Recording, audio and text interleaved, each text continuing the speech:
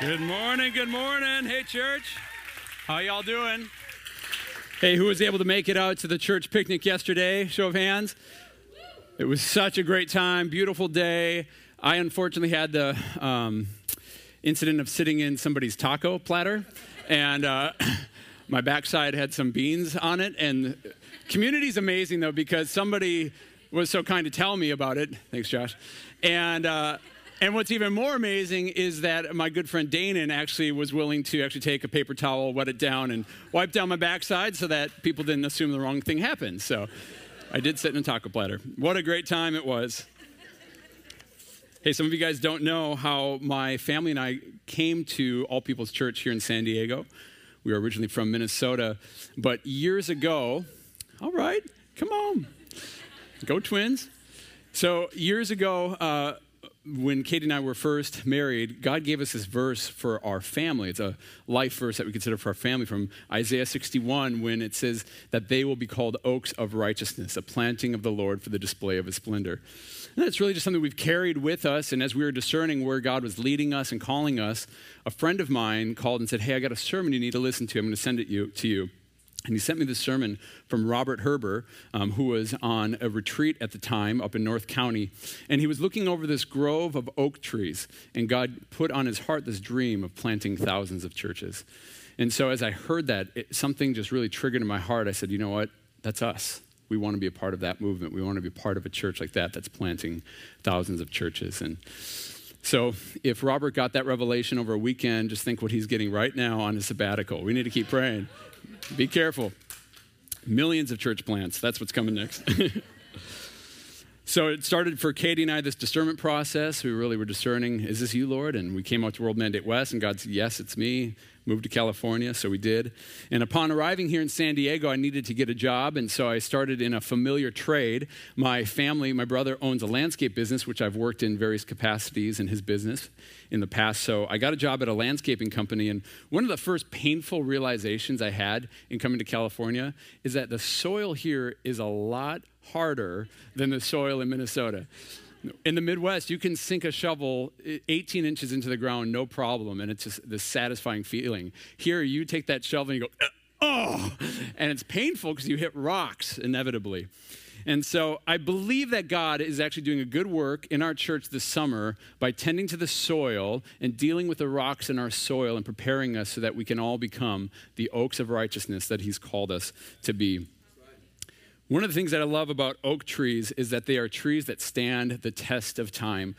You know, you've all seen those really, really old oak trees that are hundreds of years old, that lived before your grandparents, back before in the Civil War era, and you just think what that tree has experienced and lived through. And I want to be a tree that stands the test of time.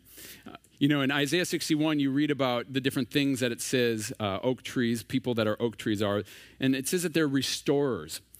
They're employers, they're ministers, stewards of wealth.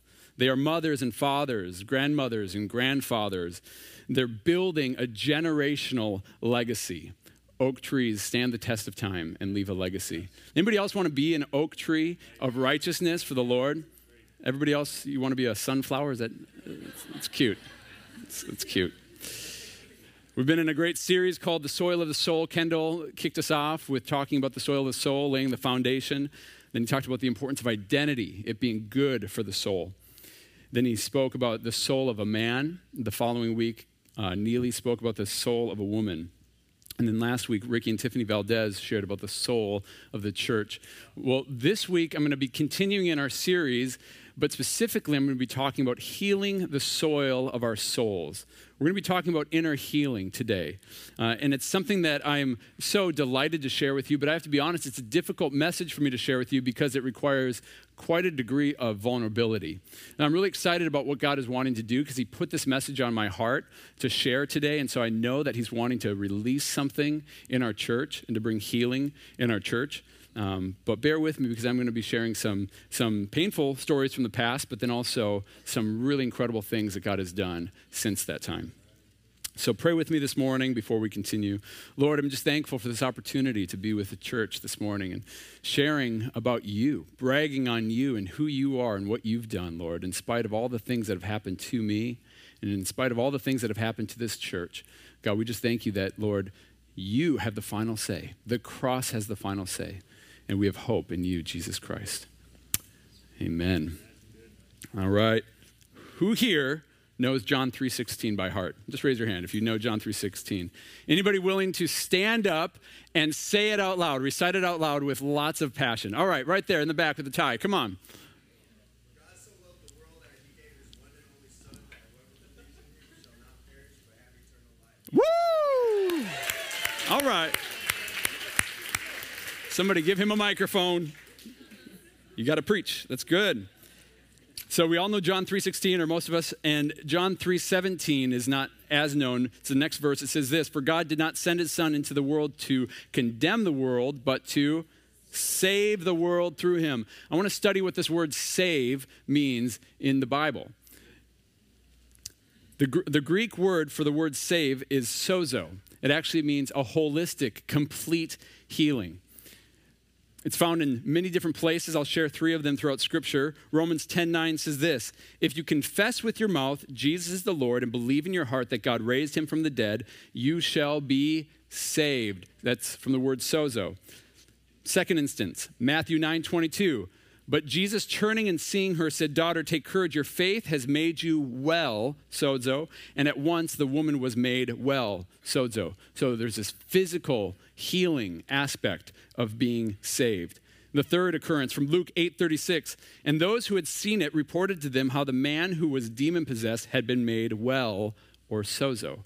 So there's this deliverance, this demonic oppression this person was delivered from. And so you see it, spirit, body, soul, the entire person is getting saved when Jesus comes into somebody's life.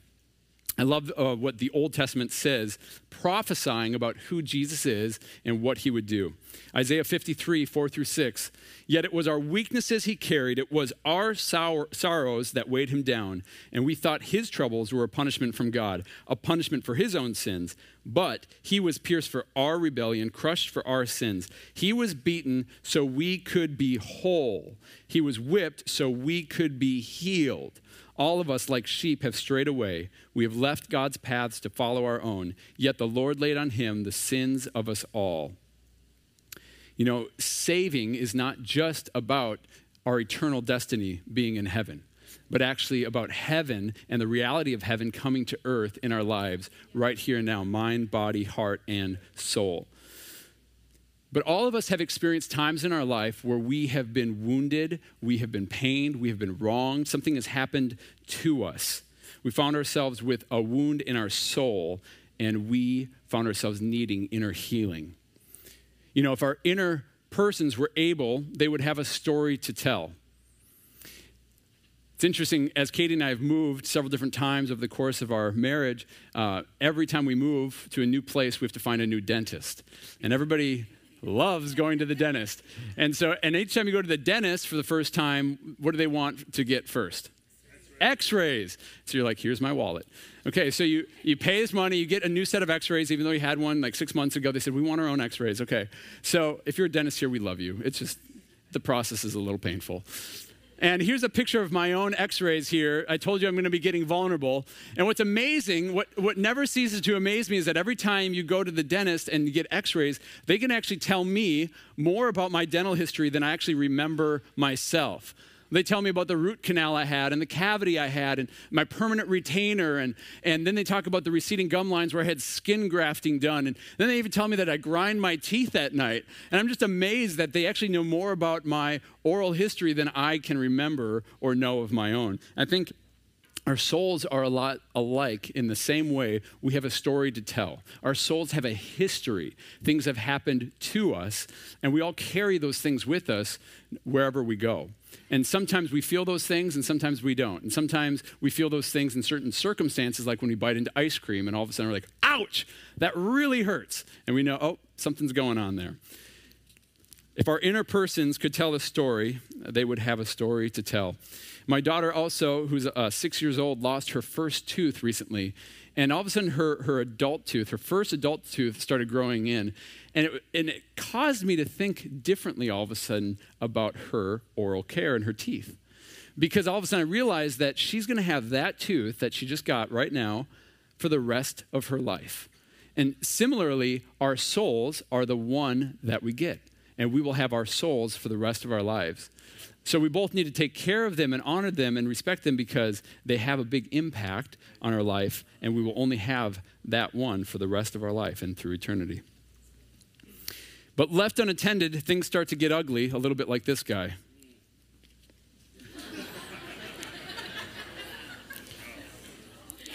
If that doesn't convince you to take care of your teeth, all right, you can take it down. Somebody loves you, buddy.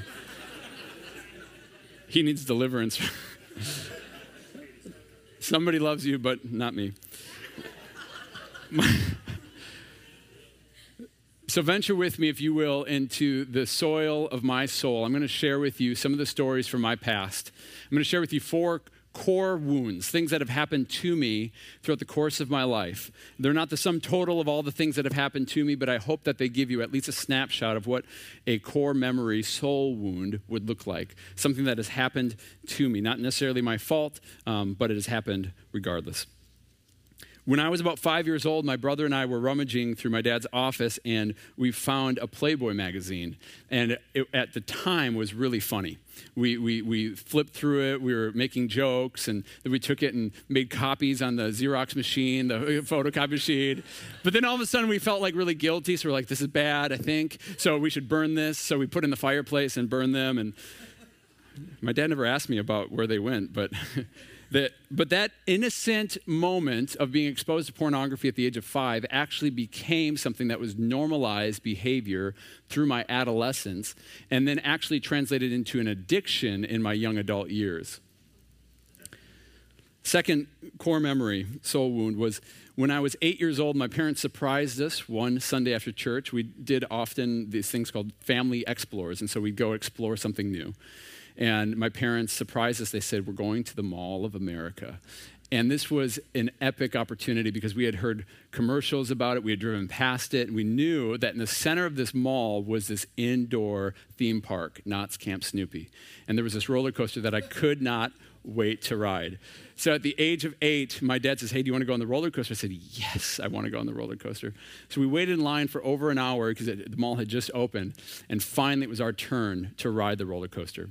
So we step up to the cart, and I sit down, and my dad struggles trying to sit down next to me. And what you might not know about my dad is that my dad was a very large man. My family actually struggled with obesity, all of us, for many years. And my dad could not fit into the cart next to me. And so the attendant came and asked him if he could wait for me on the other side of the gate while I rode the ride by myself. And what happened after that moment was a self-awareness. All of a sudden, I was like, wow, we're a different kind of people. We look different, and we're treated differently. And it started this fear in me of becoming like my dad. And for the next 15 years of my life, I struggled with eating disorders, self-esteem issues, self-hatred, obsession with myself, and just hating the way my physical body looked. That was core memory number 2. Core memory number 3, fast forward 10 years later, at age 18, I was a freshman in college, out of state, away from my family, and my mom sent my brothers and I an email letting us know that after 20-some years of marriage, she was actually going to be filing for a divorce and leaving my dad.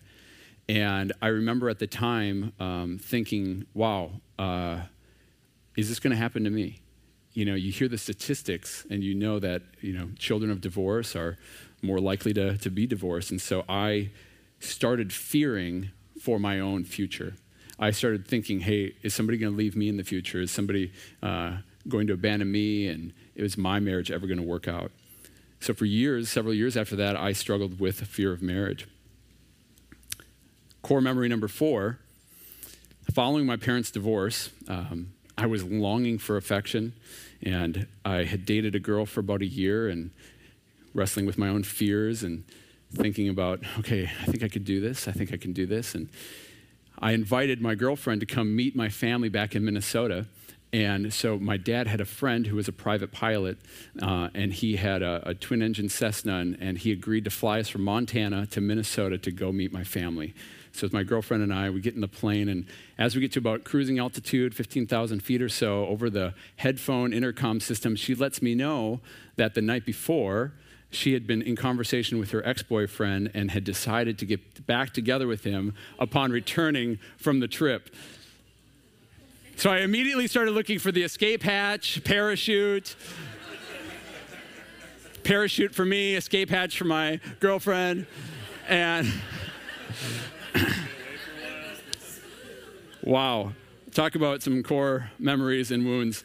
We're going to pause right there before it gets any worse, because you take a look, and these are 4 memories, and before I was even 21 years old, I had some significant soul wounds that resulted in many things like sexual brokenness, self-hatred, low self-esteem, fear of commitment, and abandonment issues. Needless to say, I was a bit of a holy mess. But this was not the end of the story, and we'll get to the resolve in just a minute, but I want to share some things that I learned about these soul wounds along the way through this experience. The first one is that soul wounds are not always visible from the outside looking in. What's interesting is that if you were a neighbor of mine, a friend of mine, if you went to church with me, you'd probably think I was a normal young adult. I could hold down a job, I was in college, and I had friends. And so from the outside, I might have looked fine, as many of us do. But people didn't see that deep down inside, I was wrestling with a lot of self-hatred and fear and sinful patterns and behaviors. And those things are so much more internal than we realize. It's kind of like this picture here of an iceberg. What you encounter of a person on any given day is only the tip of the iceberg, but what lies beneath the surface is actually the bulk of what makes up a person. The Bible refers to this in Proverbs 20, verse 5. It says, "The purpose of a person's heart are deep waters, but one who has insight draws them out." The second thing I learned is that soul wounds have significant impact on our inner life first, and then on our relational life with others and with God. You know, we tend to self-medicate in times of pain, so a lot of us turn to sinful behavior. We self-protect, so we turn numb, or we keep people out and away from our lives, keep them at arm's length. Or some of us gravitate and become too dependent on people and cling to people because we're trying to heal ourselves, take care of ourselves in those moments of pain. And then other times we self-correct. We say, I'm never going to be like my dad, and which is an overcompensation. And for me, that was the eating disorder. And I just ran from the idea of becoming obese like my father was. You've heard the phrase, hurting people hurt others, and that's what is true. If we don't take care of the pain, and if that pain isn't dealt with, we're going to continue to project and impact people. Third thing is that we have a choice whether or not to take a look at the deeper inside of ourselves. It's a choice. No one can make you do it, and in fact, I think that most people on any given day would prefer not to do it.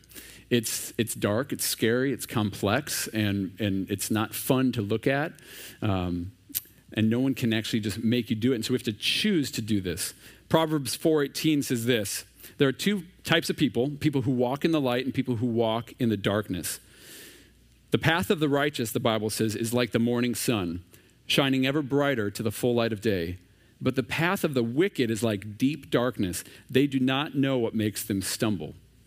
So it's interesting, you think about the righteous walk in the light and the wicked walk in the darkness, and they don't even know what's tripping them up. So they're walking through life just like causing pain, causing wounds, hurting, bleeding, and they don't even know why. They don't even look at what is causing me to feel that way and to act this way. And so it's a choice. The fourth thing is that we are not responsible for what happens to us, but we are responsible for what happens in us. Yeah. Let me say that again. We're not responsible for what happens to us. I can't control other people. I can't control these outside circumstances, but I can control what happens inside of us. So some of us choose to harden our heart. We self-medicate. We turn to sin. We become untrusting, cynical, bitter. Or we can choose to deal with the pain and the trauma, bring that before the Lord, and let him deal with it. I love what the relational counselor Danny Silk from Bethel says. He says, we are powerful people. And it's interesting because I think in Christianity, we talk a lot about like humility and, I'm a worm and I'm nothing, I'm not worthy. But Danny Silk says we're powerful and it's scriptural. 2 Timothy 1:7 says that God did not give us a spirit of fear, but of power, love, and sound mind. We're not victims in Christ Jesus. We're more than conquerors in Christ Jesus. Fifth thing is that we can't fix ourselves. We need a Savior. You guys remember the scene from Castaway when the guy tried to take out his own tooth? With the blade of an ice skating. He was on a desert island by himself, and he had this toothache, and he had to have it extracted. So he took a rock and an ice skate, and he, boom. That's not for us. That is not what God intends for us. Proverbs 25, remember, the purpose of a person's heart are deep waters, but one who has insight draws them out. Who is that one who has insight? John 14:26 says this, but when the Father sends the advocate, other translations say the counselor, as my representative, that is the Holy Spirit, he will teach you everything and will remind you of everything I have told you. We have the Holy Spirit to advocate on our behalf for our own healing. We don't have to try to fix ourselves. The Holy Spirit is there with us, drawing out those deep waters. And the sixth thing is this, feelings precede healings. Owning our pain is essential for intimacy with God.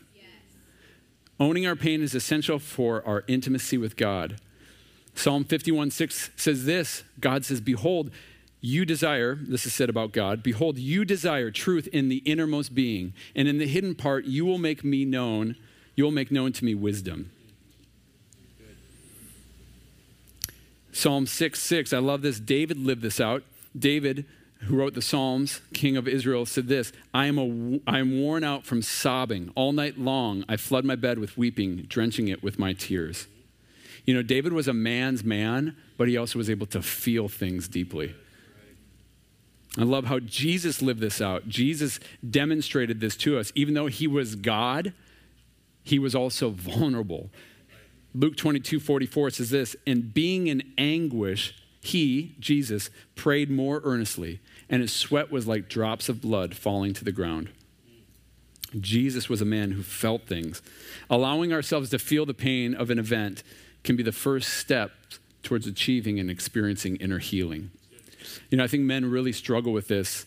I have found that in general, men don't like to talk about their feelings. I think there's kind of this hero complex mentality, like, I'm good, I'm fine. You know, you meet a man who's like, you know, has a fever, is probably like, you know, going into septic shock and, you know, is bleeding and, you know, limping along. And you ask him, hey, you okay? And what does he say? I'm fine, I'm good, right? And this drives my wife nuts because I'm not any better than this people. Like I like to be, you know, strong and tough. And so I'm like, you know, I'm good. And she's like, no, you're not. Like sometimes the women in our lives know before we do that we're not okay. So, you know, it's interesting. We come to church and some of us like to think we've got it all together, but none of us do, really. All of us have things that we are working through, that God is doing in us, that He's refining. So I want you to turn to your neighbor and ask them, how are you doing today, right now? And then I want you to answer them, not good. That's why I'm here.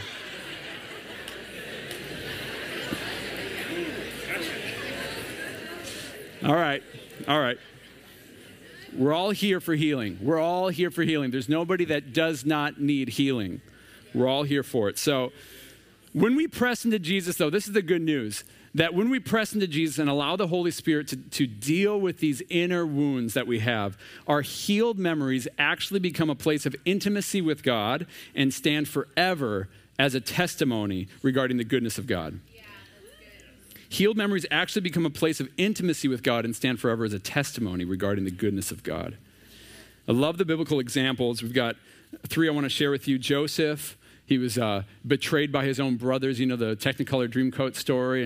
And he was dropped into a well. He's picked up by these travelers. And then he was put into prison. But then God eventually met him in that place and elevated him to being in a position of leadership and authority, to being number 2 in all of Egypt. And then he actually was used by God to rescue the Israelites during a time of famine and brought great restoration to his family. So God took that pit of his pain, and it actually became a place of deep intimacy with God and became a ministry where he was able to heal others. I love the story of David. You know the story that he was neglected by his family. He was the shepherd boy out in the fields while his brothers were out to war. His brothers didn't respect him. His very own mentor, King Saul, grew full of jealousy for David as he became a more accomplished soldier in the Israelite army. Yet God chose him to serve as the king over Israel and would lead the nation through many years of prosperity and victory. I love the story of Ruth, who was a young widow who had lost her husband during a famine. But she found healing through the God of Israel, the Israelites, and would find love again. And she would go on to become a mother who eventually, Jesus himself was born through her lineage. So it's like God takes the deepest places of our pain and uses them for the greatest testimonies. God is in the business of healing wounded people so that they can also bring healing to a broken world. The area of greatest soul pain for me, as I shared with you earlier, was probably in this place of self-image. My propensity toward low self-esteem and self-hatred was something that plagued me for many years.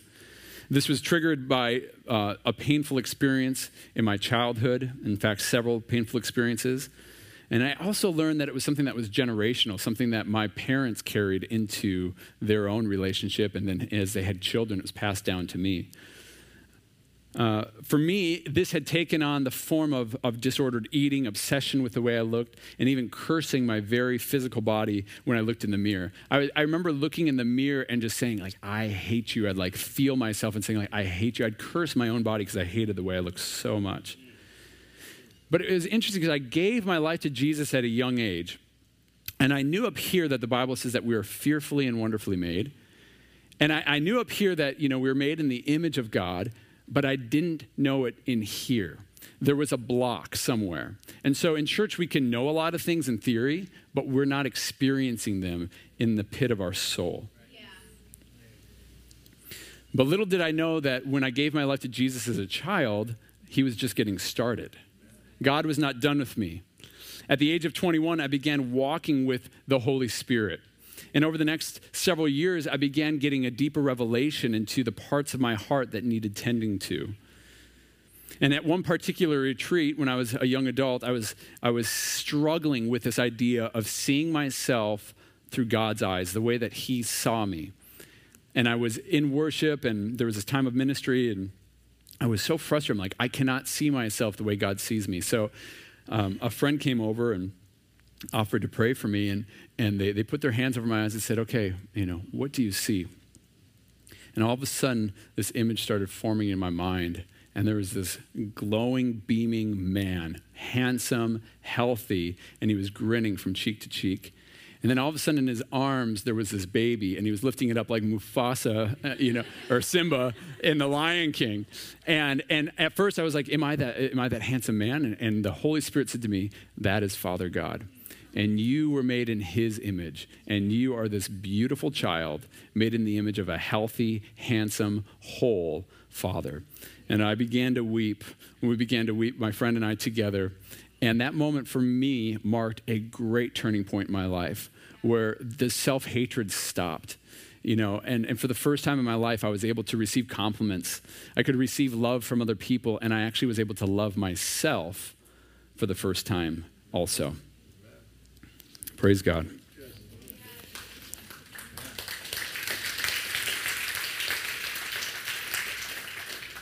Learning to love myself and see myself in the mirror through the lens of love was something that I missed growing up. My parents didn't instill that in me. And I don't know that anybody ever instilled that in them. But since God deposited that in me and that ability to see myself in the mirror through the lens of love, I really wanted to share that with my children, and it is a delight to share that with my two girls, Evelyn and Emma. And so I've been able to record these over the course of the past year and a half or so, and I practice with my girls in the mirror. I actually encourage them to look at themselves and to repeat after me. I say, Evelyn. She says, Evelyn. And I say, you are beautiful. And she repeats it after me. And so I want you to watch these two videos here as a testimony of what God does when he brings healing. Evelyn, you are beautiful. You are beautiful. Again. You are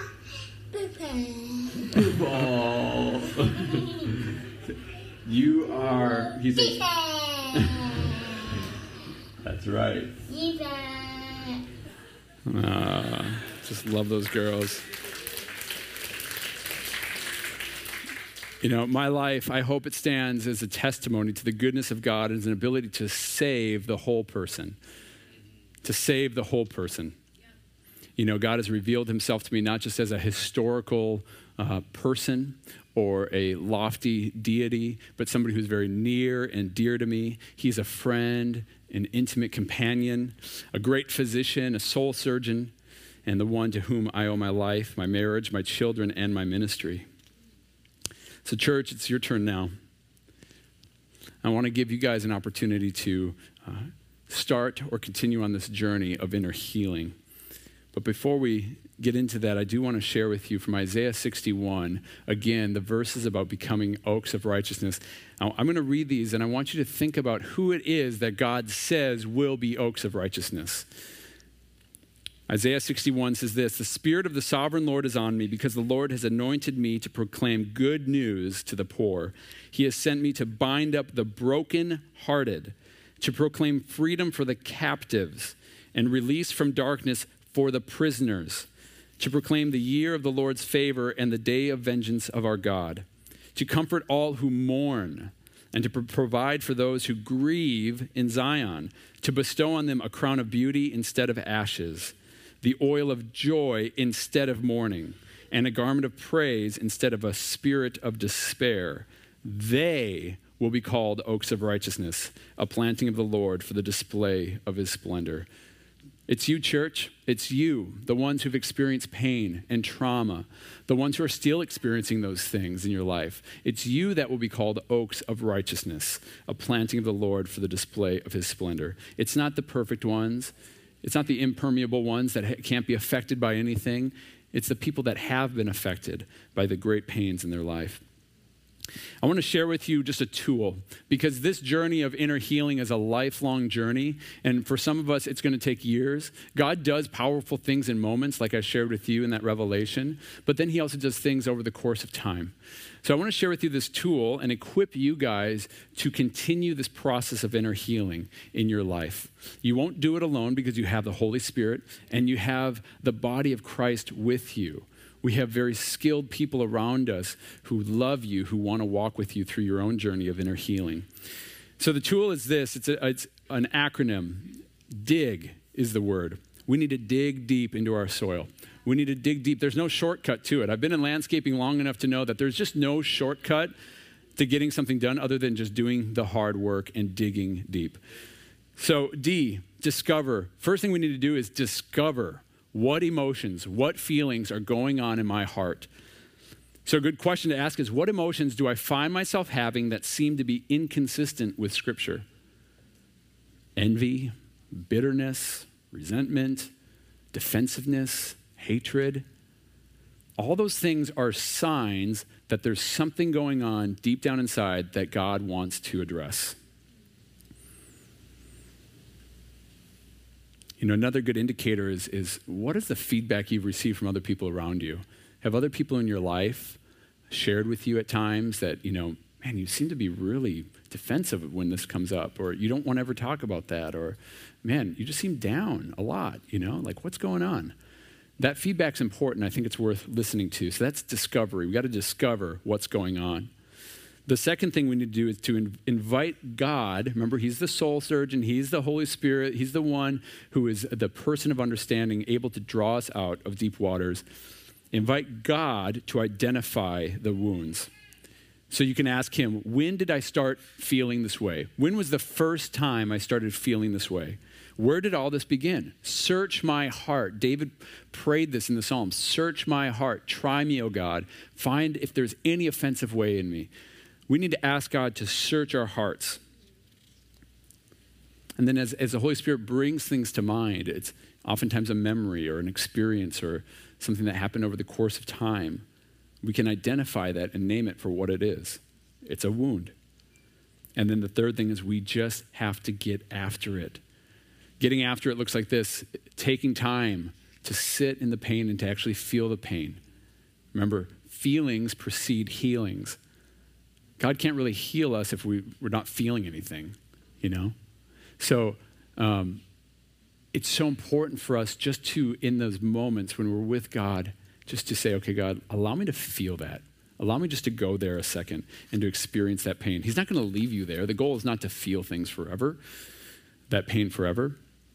But then the next question we can ask God is, God, how has my pain had negative consequences? How has it caused me to potentially hurt other people or to turn to sinful tendencies? And then we can repent of the ways that we have partnered with lies, or we have turned towards self-medication or self-soothing, trying to take care of ourselves rather than turning to God, so we can repent. And then the next thing that I think is so vital is we can bring other people into our process and our story. We can feel known by other people around us and experience love even while being known. I think all of us have a fear that, man, if people really knew me, if they really knew the stuff I've been through, the stuff I've done, they wouldn't love me. That's not true. God loves us so unconditionally.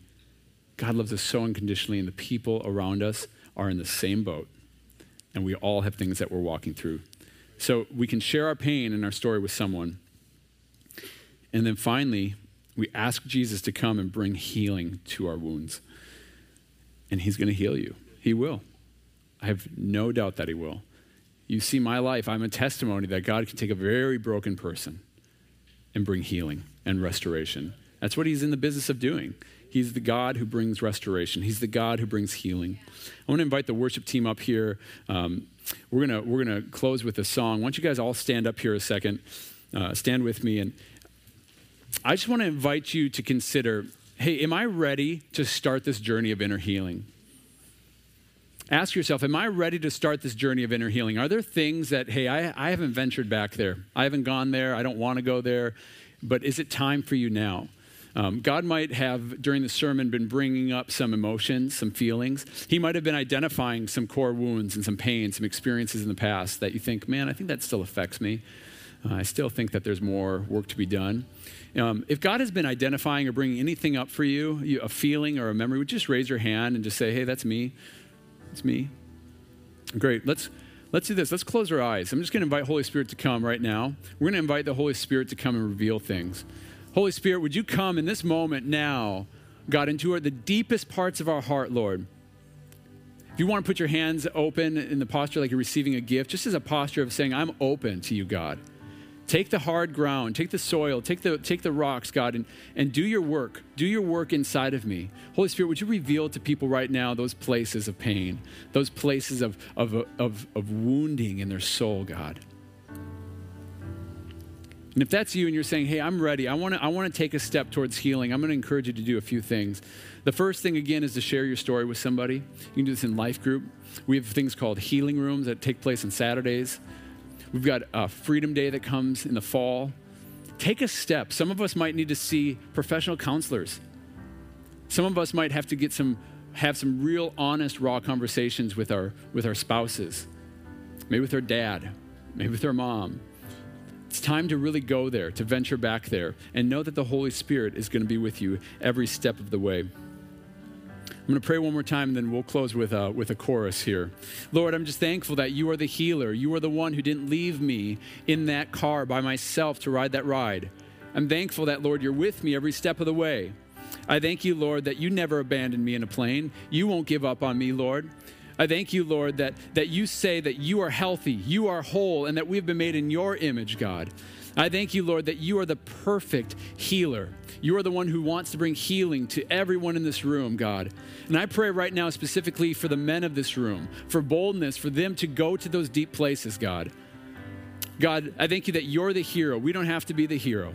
That you get to be the hero to draw us out of those deep waters. Father, would you do a good work in us today as a church? And in the months to come, Lord, would you do the good work in our soil, Lord, so that you can raise up oaks of righteousness in this place, God. Lord, you want to raise up oaks of righteousness, but first you say, I'm going to tend to your soil. I want to get after those things that don't belong, those things that would inhibit growth. Thank you, God. Thank you that that's who you are. Why don't you lead us in a song of worship as we close?